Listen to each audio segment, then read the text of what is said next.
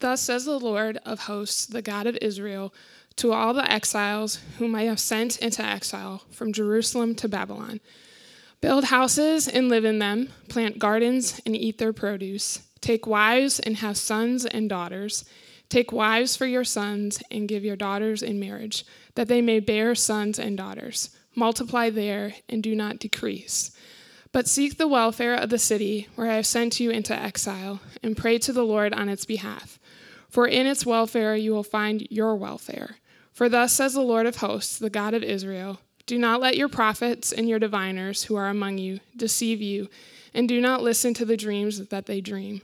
For it is a lie that they are prophesying to you in my manner. I did not send them, declares the Lord. Thus says the Lord, when 70 years are completed for Babylon, I will visit you, and I will fulfill to you my promise, and bring you back to this place. For I know the plans I have for you, declares the Lord, plans for welfare and not for evil, to give you a future and a hope. Then you will call upon me and come and pray to me, and I will hear you. You will seek me and find me when you seek me with all your heart. I will be found by you, declares the Lord, and I will restore your fortunes and gather you from all the nations and all the places where I have driven you, declares the Lord, and I will bring you back to the place from which I sent you into exile. This is God's word. Father God, just use my mouth how you would prefer to use it, and help me to speak into the lives of everyone here tonight. In your name, amen. This has been an interesting time, like I said. It's been, I would say, less easy than it usually is. And I don't know why, but it's just how it goes. And I don't know. It's been fun, though. I want to start off, actually, I titled this sermon, Exiles to the Exiled. And I did that for very specific reasons, because when I was learning and researching and doing all the diving and digging into what it meant to be an exile, I found out some paradoxical notions about exile in the Bible and all that, and it really threw me for a loop. And so I had to shift things around a lot in order to get to where I am now. And I hope that it's not too much in some spaces, and if it is, I can always repeat things later on if you get lost. If I were to ask you, why does Mission Church exist, what would that answer be? And you can tell me. Do you have any answers? Why does Mission Church exist? No answers? Anything?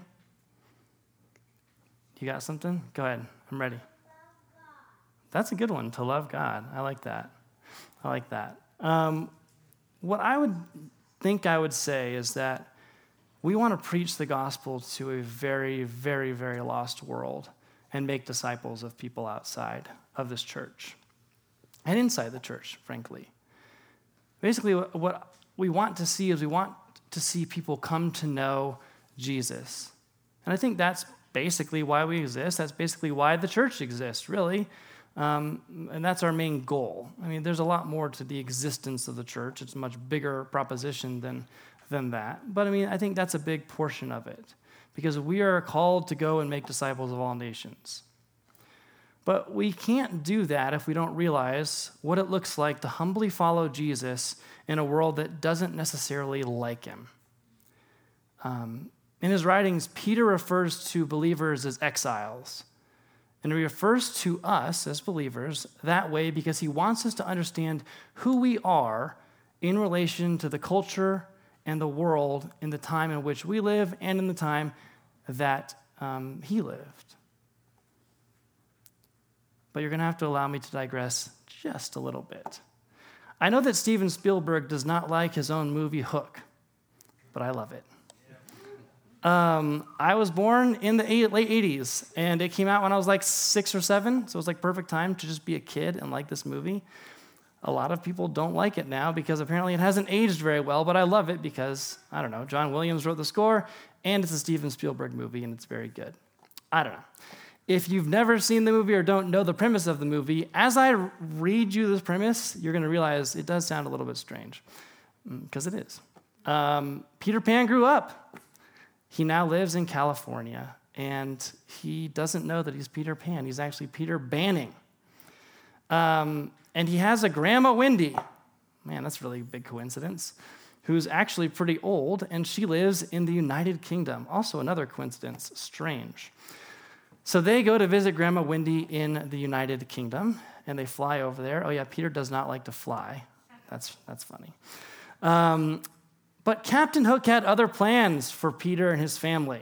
He kidnaps his kids, and Peter must discover who he is in order to save those kids.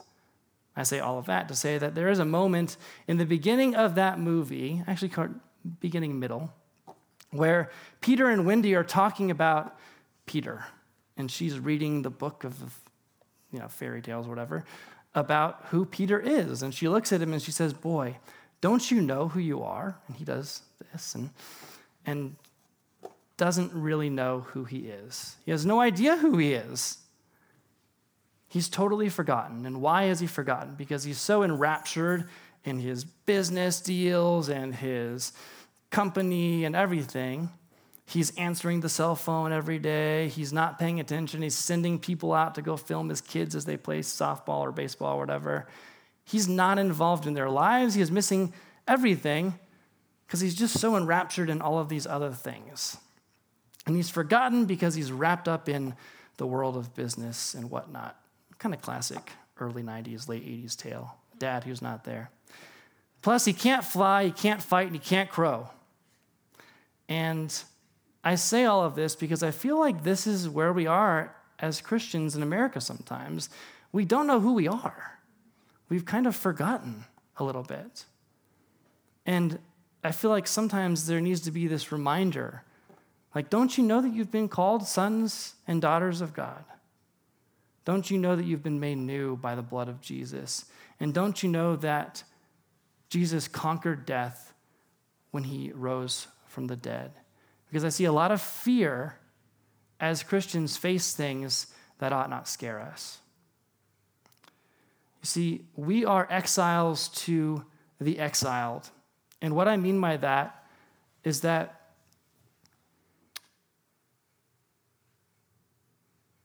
we have spent this entire week, actually, basically, I spent the entire week, not you, it was me, trying to reconcile all of these ideas about why we are exiles and how the Israelites were exiles and how we can mesh these two things together. Because we are not necessarily sinners. Not sinners, we are sinners. We haven't sinned in the same way that Israel has. It's different. And there's this paradoxical idea that exists here that was hard for me to really wrap my head around. So at 9 o'clock last night, I pulled back and went, none of this makes any sense, and I completely started over again because it was so insane. We are exiles to the exiled. I want to read you from Ephesians 2:15 through 22. And this is a lot, and I apologize. But it's good. It's the Bible, so enjoy it. But now in Jesus Christ, you who once were far off have been brought near by the blood of Christ. For he himself is our peace, who has made us both one and has broken down in his flesh the dividing wall of hostility by abolishing the law of commandments expressed in ordinances, that he might create in himself one new man in place of two, so making peace, and might reconcile us both to God in one body through the cross, thereby killing the hostility. And he came and he preached peace for you who were far off, and peace to those who were near. For through him we both have access in one spirit to the Father. So then you are no longer strangers and aliens, but you are fellow citizens and saints and members of the household of God, built on the foundation of the apostles and prophets, Christ Jesus himself being the cornerstone, in whom the whole structure, being joined together, grows into a holy temple in the Lord. In him you also are being built together into a dwelling place for God by the Holy Spirit. Here's the problem that I was encountering. In Jeremiah 29, we read about the Israelites from Judah who were exiled to Babylon in punishment for their sins. And Peter calls the church exiles, alluding to the exiled Israelites. And we kind of take it as a given here that we are exiles. But it feels different. And I can mostly square all of that, but the problem that I had was that on a spiritual level, you aren't in exile because of your sin. It's different. And thank God for that. Israel sinned, and the exile that they were in was punitive. And it felt strange to me to take the orders that were given to the people who were in exile for punishment, and they were being punished by God, and apply them to us who are not being punished without feeling a little off. So I want to read to you from a professor about exile so that we can understand some stuff here. Her name is Professor Martine A. Halverson Taylor. She says, in one sense, the Babylonian exile in the 6th century BCE ended when King Cyrus of Persia issued an edict in 538 BCE, allowing the exiled Jews to return to Jerusalem and rebuild their city and their temple. This was viewed as an affirmation of Jeremiah's prophecy that the exile would end after 70 years, and was heralded by Isaiah's call that all exiles should return to the homeland. But in another sense, the developing notion of exile as an existential condition, a spiritual separation from Yahweh, meant that geographic return alone could not bridge the divide or end the exile. Indeed, a number of writers in the later Second Temple period, among them authors of the books of Daniel and Ezra, understood the exile to endure many centuries later and still anticipated a fuller restoration. Do you see what she's saying there? She is saying that the condition of exile became endemic, kind of as it always was. When the exiles returned to the land, it was never the same, and Israel continued to be dominated by foes until Jesus came on the scene. But what's more is there was a separation between God and man that had been there since the fall. And something had to come along to provide that fuller restoration. That fuller restoration coming through Jesus. So what does exile look like from the position of God right now for us? In Ephesians 2, verse 19, it says, so then you are no longer strangers and aliens, but you are fellow citizens and saints and members of the household of God. So you, Christian, are no longer exiles like Israel was. The condition of being exiled has been healed in that sense. You see, before you were saved, being exiled was normal. It was completely normal to be in exile because it meant that you were separated from God by your sin. Now, if we continue to broaden this out, we have to understand that sinful man's starting position is always separated and exiled from God. We were, as Ephesians puts it, strangers and aliens, and we're no longer there, which is great. We're called to those who were exiled from God, though. We are called to the stranger and the alien so that we can show them the love of Jesus. Verse 22 says, in him you also are being built together in a dwelling place for the Spirit of God, and that is the church. The question that I will ask all of Christianity is, do you know who you are? And the reason I ask this is because I think if we knew who we really were, we would have a very different perspective on many of the things that are happening around us in the world today. And we probably wouldn't freak out as much. I see a lot of paranoid people afraid of how terrible everything is. And honestly, this is nothing compared to what Christians before us endured. It's nothing. It's nothing compared to what Christ endured. Christ has called us to a life of suffering, which I'm going to get into more toward the end. But first, I want to talk about Jesus specifically. If you want to understand what being an exile to the exiled looks like, we need to look no further than Jesus. Jesus, who is God, came to earth. And throughout the Bible, you see this continued pattern of sinful people being exiled out.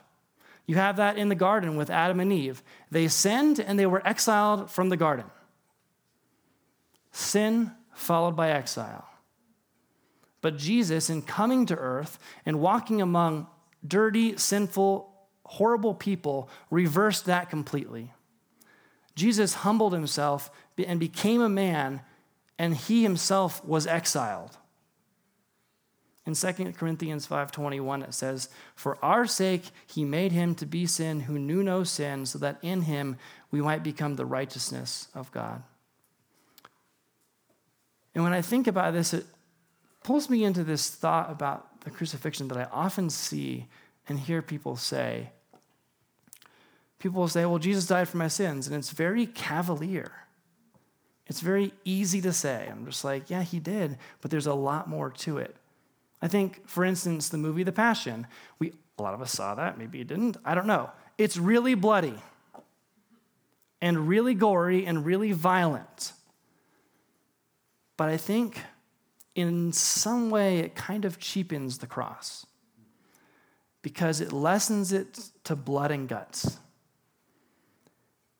There were a lot of people that were hung on crosses in that day and age. But there was only one who ever bore the sins of mankind, who ever bore the wrath of God. And only one of them became sin on our behalf.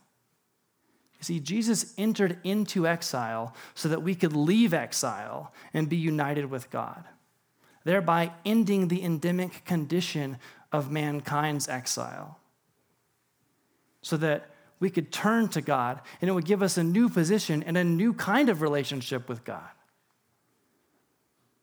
See, it was for our sake that he made him sin. Sure, the violence of the cross, it's true. It was violent and bloody and bad.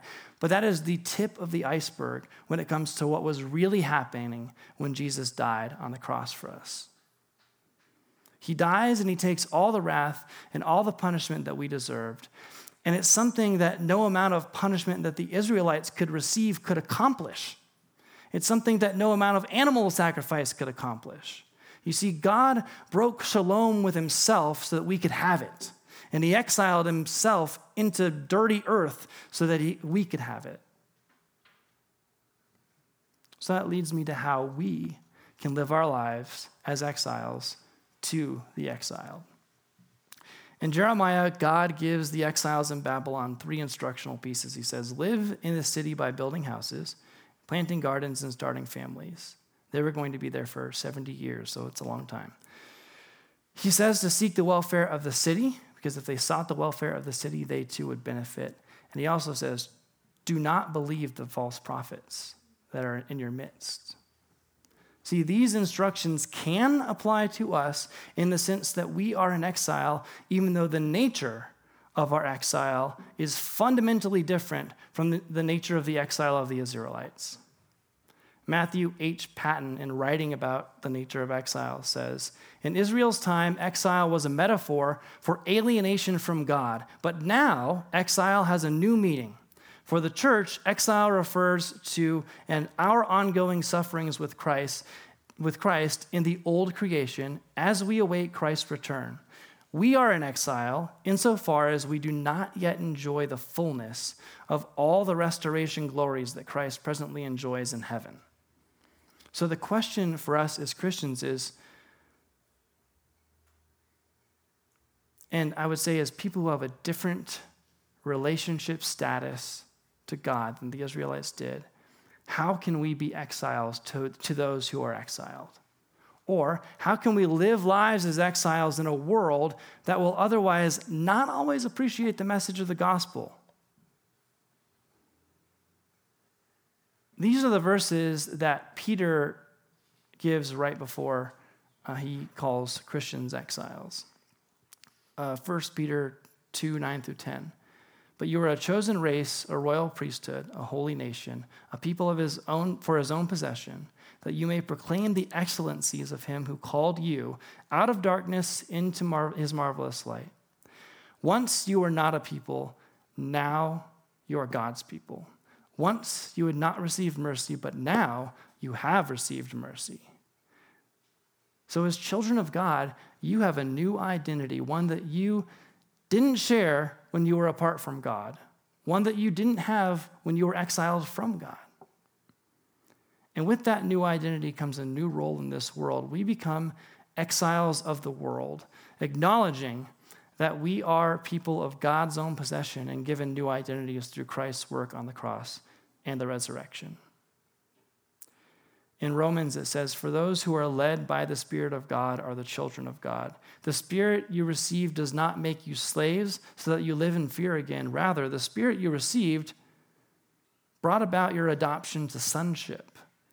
And by him we cry, 'Abba, Father.' The Spirit himself testifies with our spirit that we are God's children.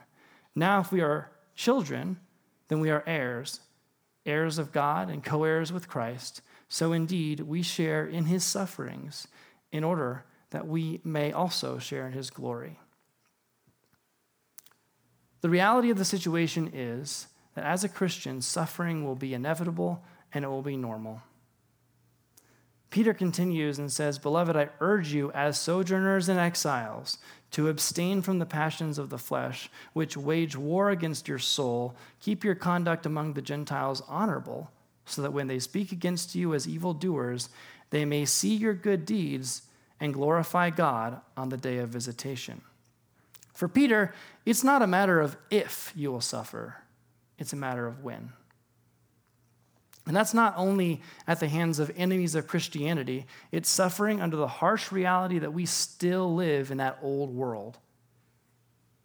It's also the reality that we live in a time when the enemy is against us.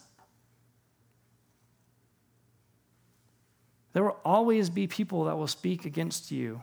There will always be evildoers who do that as long as we are in this old world. And that's what exile for us looks like. In a side project of mine, I'm not doing a lot of the work. I'm mostly doing a lot of the tech stuff and podcast stuff. But I'm working with an organization that is helping to lead people out of Christian nationalism. And I'm working on booking guests and editing podcasts and stuff like that, doing public relations stuff. But lately, I've been listening to a lot of podcasts and trying to understand some of what people who follow that believe. So last week, I sat in on a Twitter listening session. I don't know if you know about these. They're kind of like radio shows that people put on, but they're on Twitter, and you can like sit in there and listen to people talk. And the guy was making his case for Christian nationalism. I guess for him, society had gone too far, and there were a lot of things that felt like they can no longer partake in. They want to create governments or a government that can govern from a strictly Christian perspective. They were talking about Sabbath laws. They were talking about other laws that would come from Christian teaching and doctrine. And there are obvious problems with this, I will admit. And I was giving a very charitable explanation of what I really think it is to be, nice, I guess. One of the obvious problems is that in the history of Christianity, a lot of the Christians that were fleeing to other places were fleeing from other Christians, unfortunately. Much to the chagrin of me, who would prefer it wasn't that way. Nevertheless, they want to run from those who are separated from God and escape because it's too painful. That's what it feels like, which I feel like is what kind of the opposite of what we're called to do. Like, let's go set up this thing over here so we can have it easier, so we don't have to deal with people that we don't like or people that may disagree with us. You see, Jesus ran directly toward those who were his enemies, and he lived among them despite who he was. In fact, he did that for you and for me, and then he saved us, which is great. It's interesting, if you were to ask a lot of the pastors and ministers about their experiences over the past, 3 years, from 2020 to now, or late 2019 to now, I think a lot of pastors and people in leadership would have said, yeah, everyone's getting it, we're doing good. I think if you were to ask them now what they think about that statement, people are probably not getting it. I don't think that I'm necessarily indicting Mission Church per se, but I am, in a way, saying that about Christianity as a whole, because I think we're losing the thread a little bit. You see, when the rubber hit the road and all of it really mattered, people really wanted to put their rights before they were willing to sacrifice for others on a lot of issues on both sides of the aisle. And it was sad. And I think it's funny, not ha-ha funny, but interesting, that right when things start heating up, people want to leave. A lot of the people that claim to be the fighters on everything are the ones that want to remove themselves from the battlefield right when it's getting started. So my encouragement to all of us is to stay in that battle. You see, we are exiles in the sense that we are not necessarily welcomed everywhere. And that's how it should be. That's how it's going to be. We know it's going to be that way. And this is where we can really dig into the identity that we now have as exiles. You see, all of God's instructions to the Israelites are applicable because we're called to live where God has us here in Tucson. That was the same thing that he was saying to them. He was saying, you have to go here and you have to live here, but if you're going to do it, you might as well do it this way. And so we can use those instructions in that way. The nature of our exile, I believe, is different. But we can certainly use those instructions.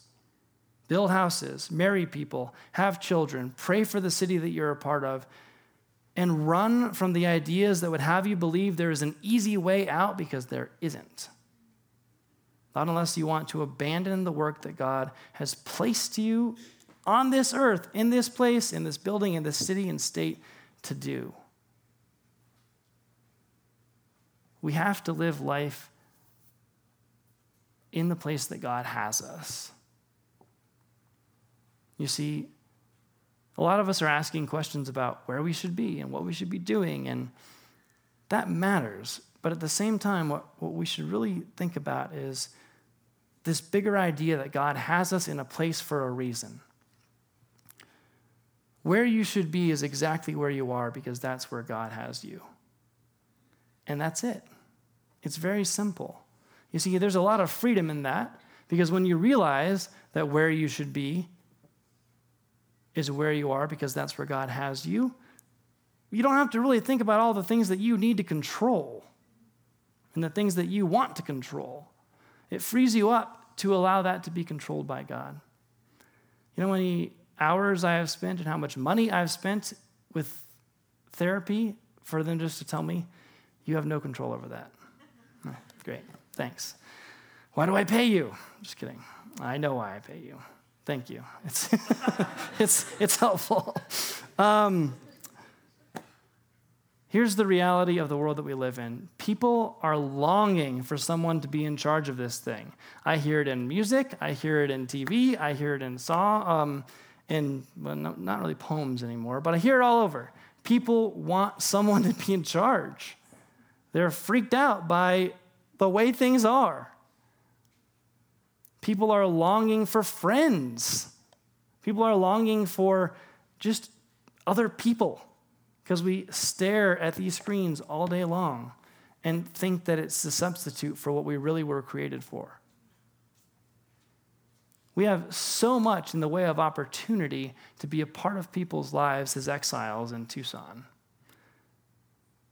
But we're never going to see any of that opportunity if we run away from what God has called us to. Should we seek the welfare of our city? Yes, we should do that. But there, you run the risk of doing something wrong there too, because if you clean up all the neighborhood streets and you help out with the homeless and you paint buildings and make schools better and do all of this stuff, yet you don't actually share the gospel, it's pointless. It's just pointless. There are 1,000 different nonprofits in Tucson that do all of that work and don't share the gospel. We need to do things because God loves us.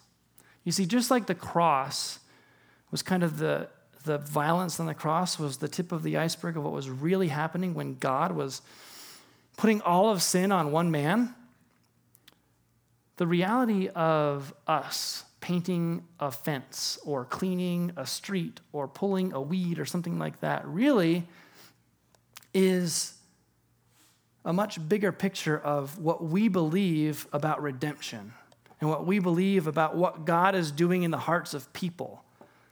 We can use that to show people, hey, this is how we believe redemption can just be seen, but it's so much more underneath it that we need to unpack. And we can't unpack any of that if we don't invite people to it. So our service has to be to God, and it has to be to others, and it has to be calling people to live in this new way.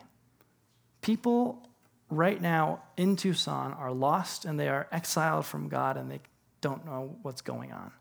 And they're looking for friends and they're looking for someone to be in control of the whole thing because it feels like it's out of control. At least it feels like that to me sometimes. I don't know about you. They're searching for that. They're also searching for someone that can help them with a lot of the problems in their lives, and that's Jesus. And we have the great opportunity to be that for them.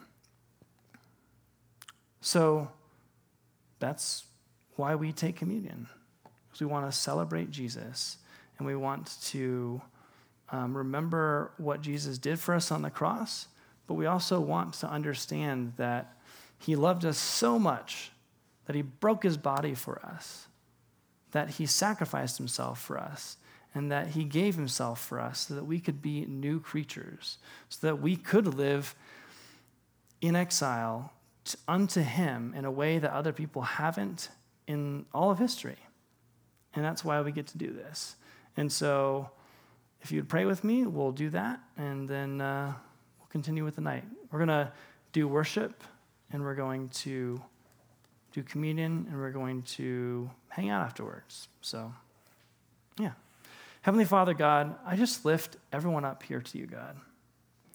And I ask that you would allow us to understand what it means to really be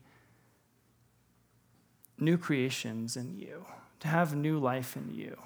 And I ask that you would call us to help the people in this city who are hurting, but I would also ask that you would call us even harder to share your gospel with people so that they can know how much you love them and how much you care for them, God. It is such a pleasure that I get to serve at this church and love on these people. Father, continue to work through all of us and give us hope throughout this week. And it's in your name that we pray. Amen. With communion, if you haven't really thought about Jesus as your Savior, we ask that you would just think about that. Go talk to one of us, and we'll talk to you about that. But if you even believe a little bit that God saved you and knows you, and that you were reconciled to him, you should come up and take it. Thanks a lot.